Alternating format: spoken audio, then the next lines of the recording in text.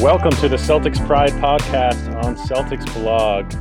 With me, Joshua Motenko. I am Adam Motenko. Josh, we're without Mike Minkoff again, so it's another twintastic podcast.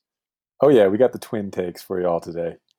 We are doing an immediate reaction to Game 2. Celtics Sixers seized with a blowout win, 128-101. Josh, I'm feeling a lot better about this one than I did at the beginning of the last game. Are you surprised? No, not at all. This is par for the course for me, just overreacting to everything. Yeah, hopefully we don't overreact with too much glee on this pod. This is the team that I expected to see in Game 1. I thought the Celtics came out aggressive on defense last time. This time they also came out aggressive on offense, and they played great. What did you see from this game? Oh man, it's the Embiid rope-a-dope, baby. It's happening. Called it last week. Let the man score 40. He doesn't want to go through us. You know, he's afraid of the constant pounding and physicality. Yep. So, I was thinking about... You mentioned last game how he was tired. I was like, 11 points in the first quarter, 15 in the second, third, and fourth last game. And you were like, yeah, he just got tired. And you could see it. I mean, I was watching that. He probably put the thought in my head, but he looked exhausted. I was watching with some little kids tonight, and one of them was like, wow, he's sweating so much. Why is he sweating so much? And I said, because he's out of shape. And you could tell just even coming out of the second half, he looked winded. And towards the end of the game, huh? Let me ask you something. Okay. As someone who's played basketball, not very well in your life, but who's played, what do you do when you get tired offensively? Well, thinking back, I mean, you said not well, so I kind of got stuck on the not well part, and then I didn't really listen to the rest of the sentence. Disregard that. So what do you do when you're tired and you're playing basketball offensively? I sit and wait for stuff to happen. And then when you get the ball, what do you want? The jumper. Yeah. You don't want to go through contact. You don't want to drive and expel more effort. So obviously that's what he was doing. We're giving him the mid-range shot. Take it. Score your 40. You're not going to win the game that way. That's not how you put a team on your back. The only way that he can hurt us is to score down low and get us in foul trouble at the same time as scoring points. I saw it more on the offensive glass and on defense. I mean, he doesn't. This defense that they're playing, he falls so far back into the paint. I was worried that we don't have 3-point shooting centers to be able to pull Embiid out. And you don't need them. We just need our centers to set a pick, and we're getting guards and forwards completely wide open looks because Embiid isn't contesting at all. Yeah, what are the most physical parts of the game of basketball? It's driving to the rim and finishing through contact, boxing out, getting down in a stance and defending someone, moving your feet and chesting someone up. I mean, effort plus physicality is what he's avoiding because he's trying to save himself. Like, he's obviously trying to pace himself and be smart, at least he thinks. But I'm wondering if it's not that he's soft, but more that he just knows his body's too brittle. And so he doesn't want to go through all that pounding because he knows he can't handle it. I love how every time I bring something up about Embiid not being in shape, your response is basically, he don't want it. Yeah, he don't want it. His body language looked bad in the third quarter, and I thought, he's done. He's gassed both physically and motivationally, and it's the second part, motivationally, that would be the concern if I am a Sixer fan. Yeah, and obviously on the Celtics Pride podcast, we're not only going to talk about Joel Embiid, and I can't put it all on his shoulders, for two reasons. He's got a supporting cast, but still, I don't think Simmons would have been enough in this series. He wouldn't have been enough, like past tense. He does guard Tatum a lot better than anybody else they currently have. Yeah, and obviously, Stan Van Gundy mentioned that during the game. Obviously, he would have made them better, but that doesn't change what's going on offensively for them. And they're not going to beat the Celtics unless they can figure out a better way, to execute and get buckets and get us in foul trouble.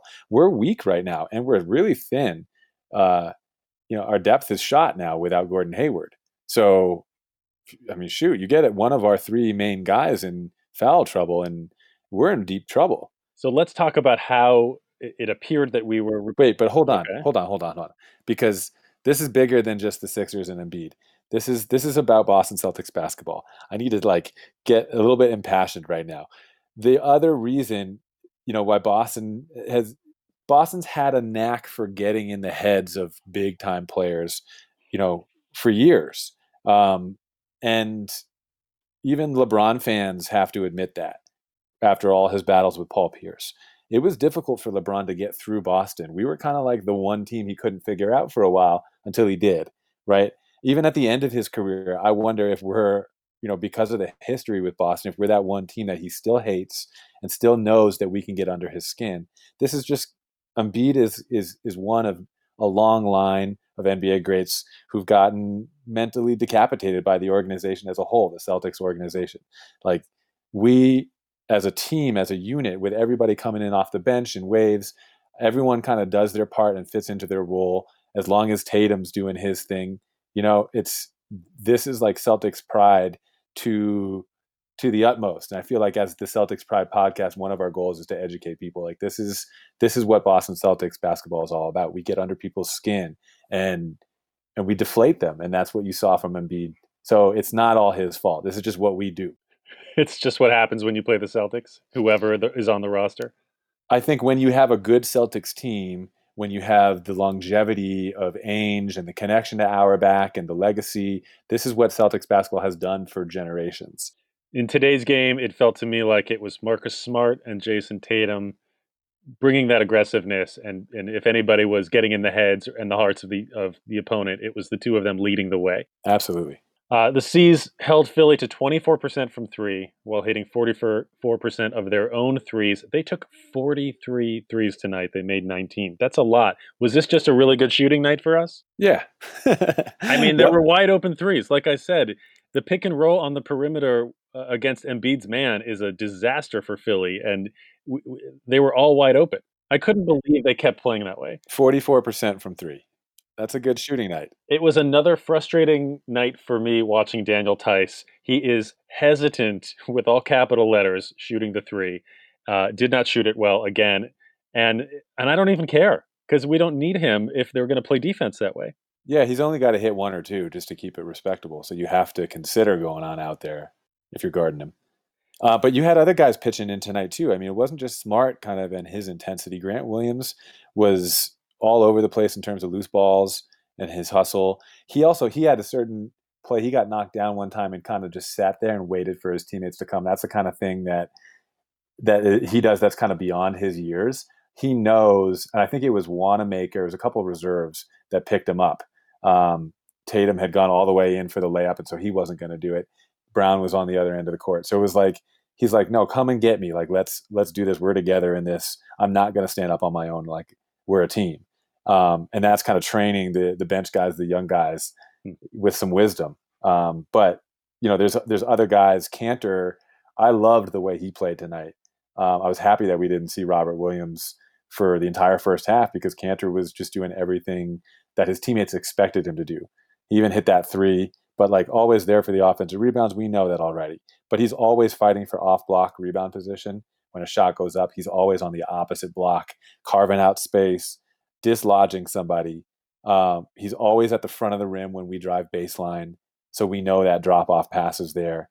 He's just always in the right spot where his teammates expect him to be, which is such a high-level skill to just be reliable and to always be where your teammates think you're going to be. And Robert Williams kind of the opposite. We never know what he's going to do or where he's going to be, right? So does he know where he's going to be on the court, do you think? No, he's just hooping, not. man. I'm just out there hooping.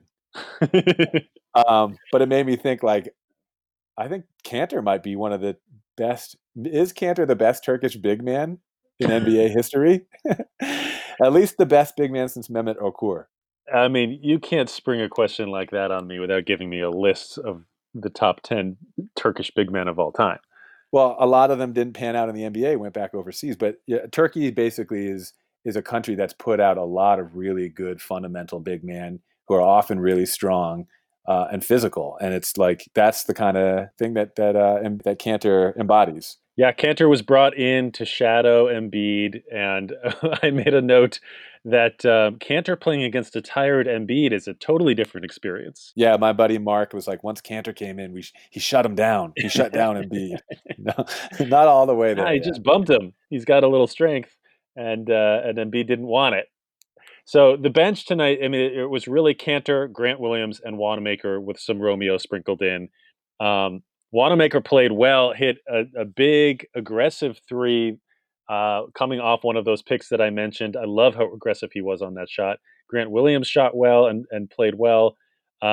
Romeo hit a three that I thought was really big, just given where his health is at with his tendon issues with the right hand, his shooting hand. Is this? We did see Shemi come in as the first player off the bench, Right. and then he didn't end up playing a ton of minutes. How did you feel about that? Well, he came in. I took note of it, and he came in and basically gave up a drive from Tobias Harris from the top of the key straight down the paint. And I was just like, come on, Brad, like, please put Romeo in the game. And obviously he did later on. Romeo played well. And then Brad at the end of game in garbage time, I don't know if you noticed this, gave Romeo time at the point guard next to Javante Green and Shemi Ojale. So Yep. the only ball handler on the court, right? Maximizing his development in crunch time.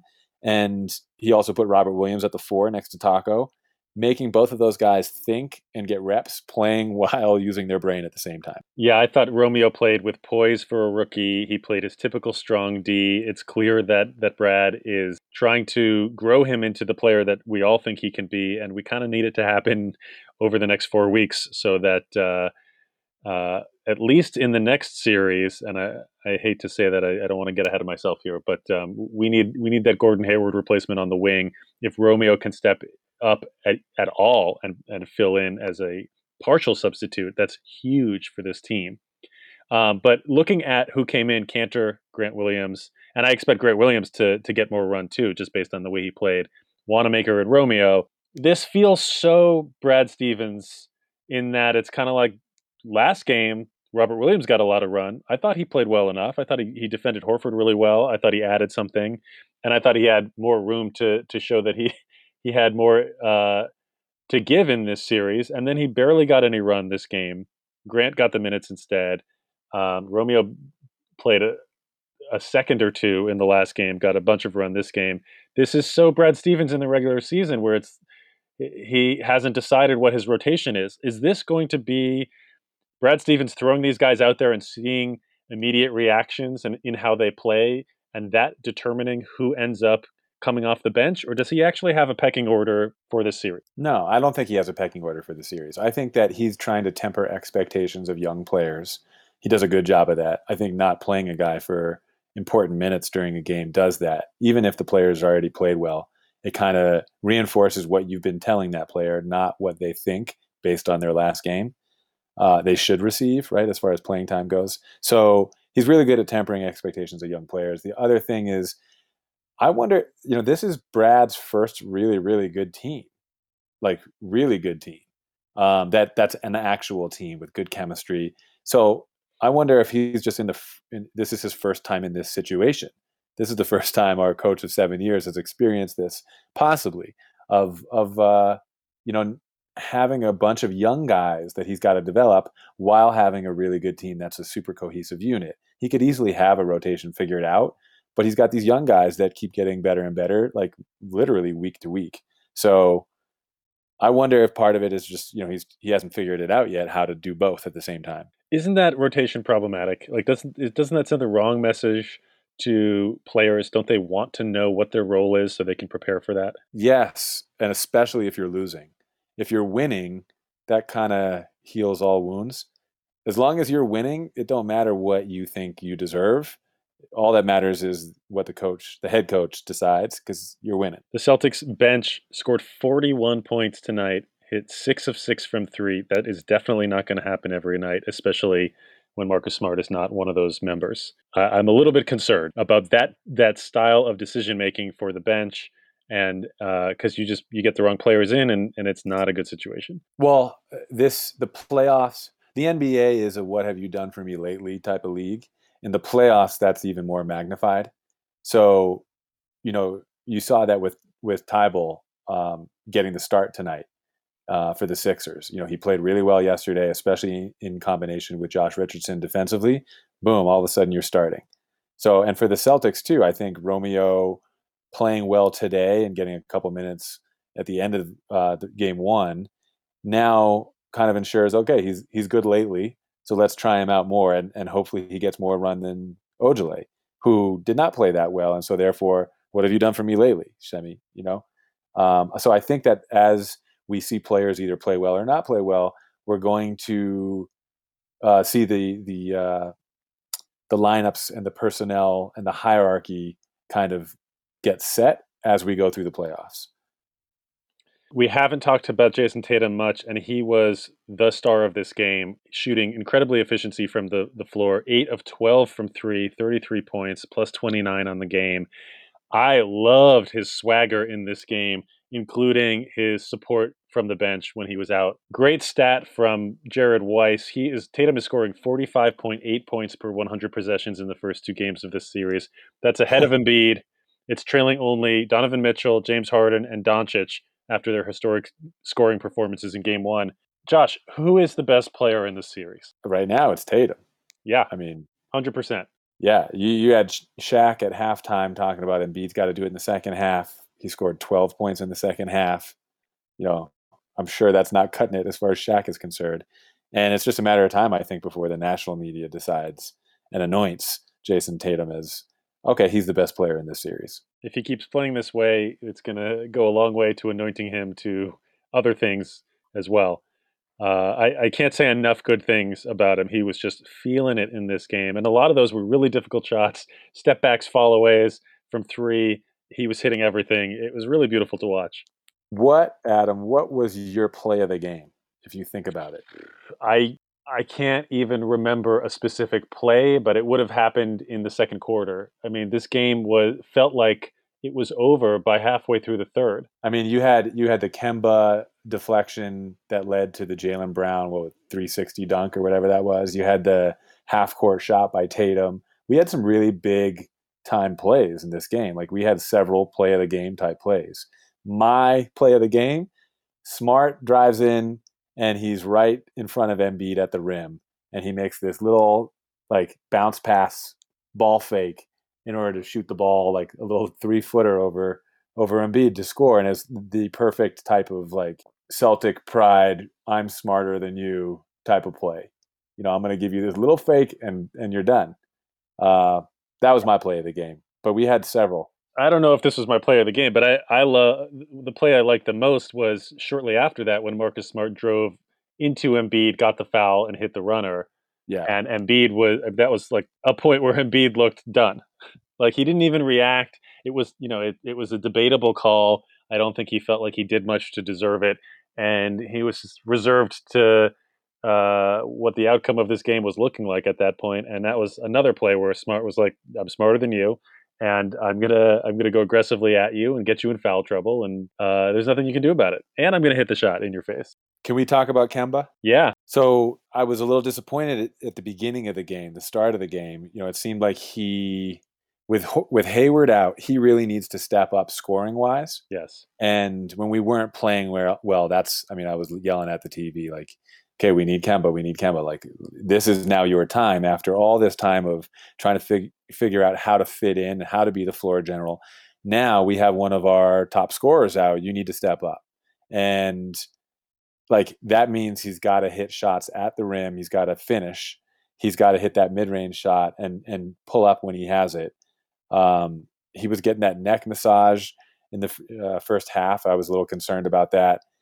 But like the matchups that this guy has against him, Alec Burks, Shake Milton, like go at these guys. You Yeah. you are one of the guys who has the biggest mismatch on the court.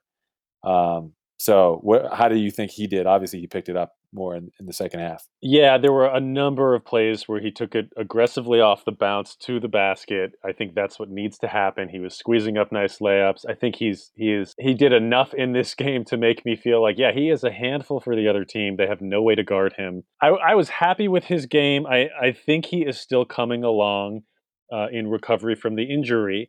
He shot 1 of 6 from 3-point land. He didn't make a three last game, and I can't remember how many shots he took, 5, something like that. So I'm wondering. I don't think his legs are fully back, and if that is the case, then I think that it also explains why he is not taking over in the way that you want him to be aggressive. Um, so he only played 26 minutes tonight. Hopefully, that will help him get a little more rest for the next game, and he will continue to progress. But I think it's going to take him another week or maybe more to get back to what we're used to seeing from Kemba. I will say that this Philly team is they were one of I think they're the best team in the league in the number of threes that they give up. They give up an average of 10 per game. We shot 40 something today, and they are one of the worst teams in the league in giving up mid-range shots, which is really how you want to play basketball these days. But against us, with players like Kemba and Tatum and Hayward, who's out, we are actually pretty adept at taking advantage of the mid-range shots that they give us. Jalen Brown is another that's really good at that, and I saw Kemba Walker doing that today. He was another one of these players that was taking advantage of the pick and roll with Embiid dropping back and just getting wide open shots, and he was hitting them. He was 8 for 16. I'm happy with that. He got to the foul line 5 times. I mean, it's. I agree he needs to step it up. It wasn't needed in this game, but it's definitely going to be going forward. As a coach at the college level, what we would teach year after year is there's a difference between like the 14, 15-foot free throw line length jump shot, like that mid-range shot, compared to like getting deep into the paint and then having like a fadeaway jumper or an 8-foot type of shot. And Jalen Brown is really good at those. Kemba's really good at getting really deep and then, shooting that pull up right inside the free throw line. I feel like the Sixers mid-range shots are like a Tobias Harris 18-footer or an Embiid 14-footer. Like they're not deep mid-range shots. And so we would actually teach the 15-footer is not the mid-range. Like you need to get deep into the paint for a mid-range jumper because everything from the free throw line to the three-point line is the worst shot in basketball. So I wonder if the Sixers are defining that mid-range jumper and they even allow Embiid to shoot it as much as he wants. So it's like they don't see that as a negative. But just imagine, Brett Brown is coming out to the national media after his interviews saying, well, these guys are really good one-on-one players. So we've got some matchup situations. We're just trying to find the best matchup possible. And then he goes back into the huddle and he knows that Embiid's not going to come up and show all the way on the screens. I mean, Charles Barkley's at the halftime report talking about you need to either hedge or show on the screen. Like you gotta get up to it Yeah. at least to be able to play both. And if you need to then drop back, you can drop back after going all the way up to the screen. But Embiid obviously doesn't have the motor for that. So, you're Brett Brown, you're going back to this huddle, you're getting killed on these ball screens, which is leading to threes, not leading to drives into the paint and the big man rolling. Like that's the old school pick and roll. This is threes by the ball handler. So even with Thibault, the best player in the league at going over a screen and trailing to block the 3-point shot, like even with that, they're giving up so much that, it's they're not going to be able to play their normal 3-point defense or their more normal mid-range defense even when they're just in kind of a heap of trouble with a coach who's openly saying like, yeah, we don't know what to do. We're just going based on these matchups because we don't, they just don't have the guards and wings to defend our guys. I mean, Sixers fans got to be so disappointed in Harris right now. The way he's shooting the ball, the way he's not. I mean, he's just a solid player, but he needs to be a star. For that money, he certainly does. Josh, when we did our preview podcast, you said if you were the Sixers, you would start Al Horford because you got to go with the guys that have experience. You got to go with your stars. Horford lost his starting job in this game. Matisse Thybulle started over him. Horford was a non-factor in this game. He only played 23 minutes. 2 of 3 from the floor, 2 boards, 1 block, 4 points, -11 plus minus. And what is he doing vocally? That's my big thing. If he's not performing, but he can actually be a coach on the floor, that's different. Because one of the questions I'm asking myself, when we go to our zone in the second half, obviously Coach Stevens is trying to junk it up on defense, throwing some possessions of zone at them, and making Brett Brown look like he's being outcoached. But like Brett Brown doesn't have the communication with his guys to adjust to that when it happens in game. And he doesn't even have like the personnel as far as guys on the court who's got a high IQ and is going to be able to recognize that's happening and direct people like a point guard is going to. Like Ben Simmons even isn't even that kind of a floor general type of point guard mentality guy. Like who's their coach on the floor? Who's the extension of the coach? The only person that it could be at this point is Horford. But is he too quiet to even play that role? So It even if Brown's being outcoached, like the communication to the court and back to the staff is the issue, because I'm sure he and Udoka and the rest of that coaching staff are sitting there like, okay, it's happening. Look, we're in a zone. We're not realizing it, and it takes that extra time to communicate, even if you recognize what's going on. shouldn't that fall on Embiid? It should, but I mean, and we already know that Embiid can't carry the load he's being asked to carry right now as a scorer. So I think mentally he's exhausted. And if you're out of shape physically, mentally you're also going to be out of shape too. You're not going to be able to. And does Embiid have that IQ anyway? He's not the first guy I would think of. Let that guy be the superstar. You need another guy who's going to recognize and communicate things on the court. I kind of liked the way Matisse Thybulle plays defense against Tatum. He was -30, the worst on the team this game, and Tatum obviously played amazingly well. But I kind of feel like this is the beginning of a rivalry. Am I crazy? No, there is something there. He's a special defensive player, and he's the Bruce Bowen of that team. He's the guy who can't Yeah. shoot, who you're going to put on the best player, and he's really going to actually make an impact on superstars, which is really hard to do. This year, he's a rook. He's getting rooked out there. Bruce Bowen is a great comparison. So if you're Brett Brown, what do you do? What do you change? God, I get on my knees and pray. Can the Sixers recover from this? No, man, look, you if you're his coach, like part of his angry face that he makes late in the game when he's just so pissed off at what's going on. That East Coast face that we know so well, like like all the words I want to say on this podcast but won't. His last ditch effort to save his job, if I'm him, is like, you got to go to Embiid and say, you need to go through these guys. Like, if you're going to lose your job, at least try that. At least get on them. Yeah, Embiid with 35 points, 34 points tonight, 10 boards. He's getting to the foul line. He's shooting fine. It's just not enough. I as a Celtics fan, I take that every single night. He needs to be scoring in the 40s. He needs to be completely dominant throughout the entire 48 minutes, and it just doesn't seem like he has it in him. I'm shocked by that. Well, I mean, there's a long line of players throughout NBA history, and we mentioned Brad Daugherty and Patrick Ewing on the last podcast, of guys who just didn't reach that next level, but had all the tools to do so and showed you during the regular season that they could. But then in the playoffs, psychologically, it's just a different beast. And you need to want it. And B doesn't want it. Like, he needs to want to go through people to get our team in foul trouble. He knows his coach is going to let him shoot whatever shot he wants, but you need to punish us.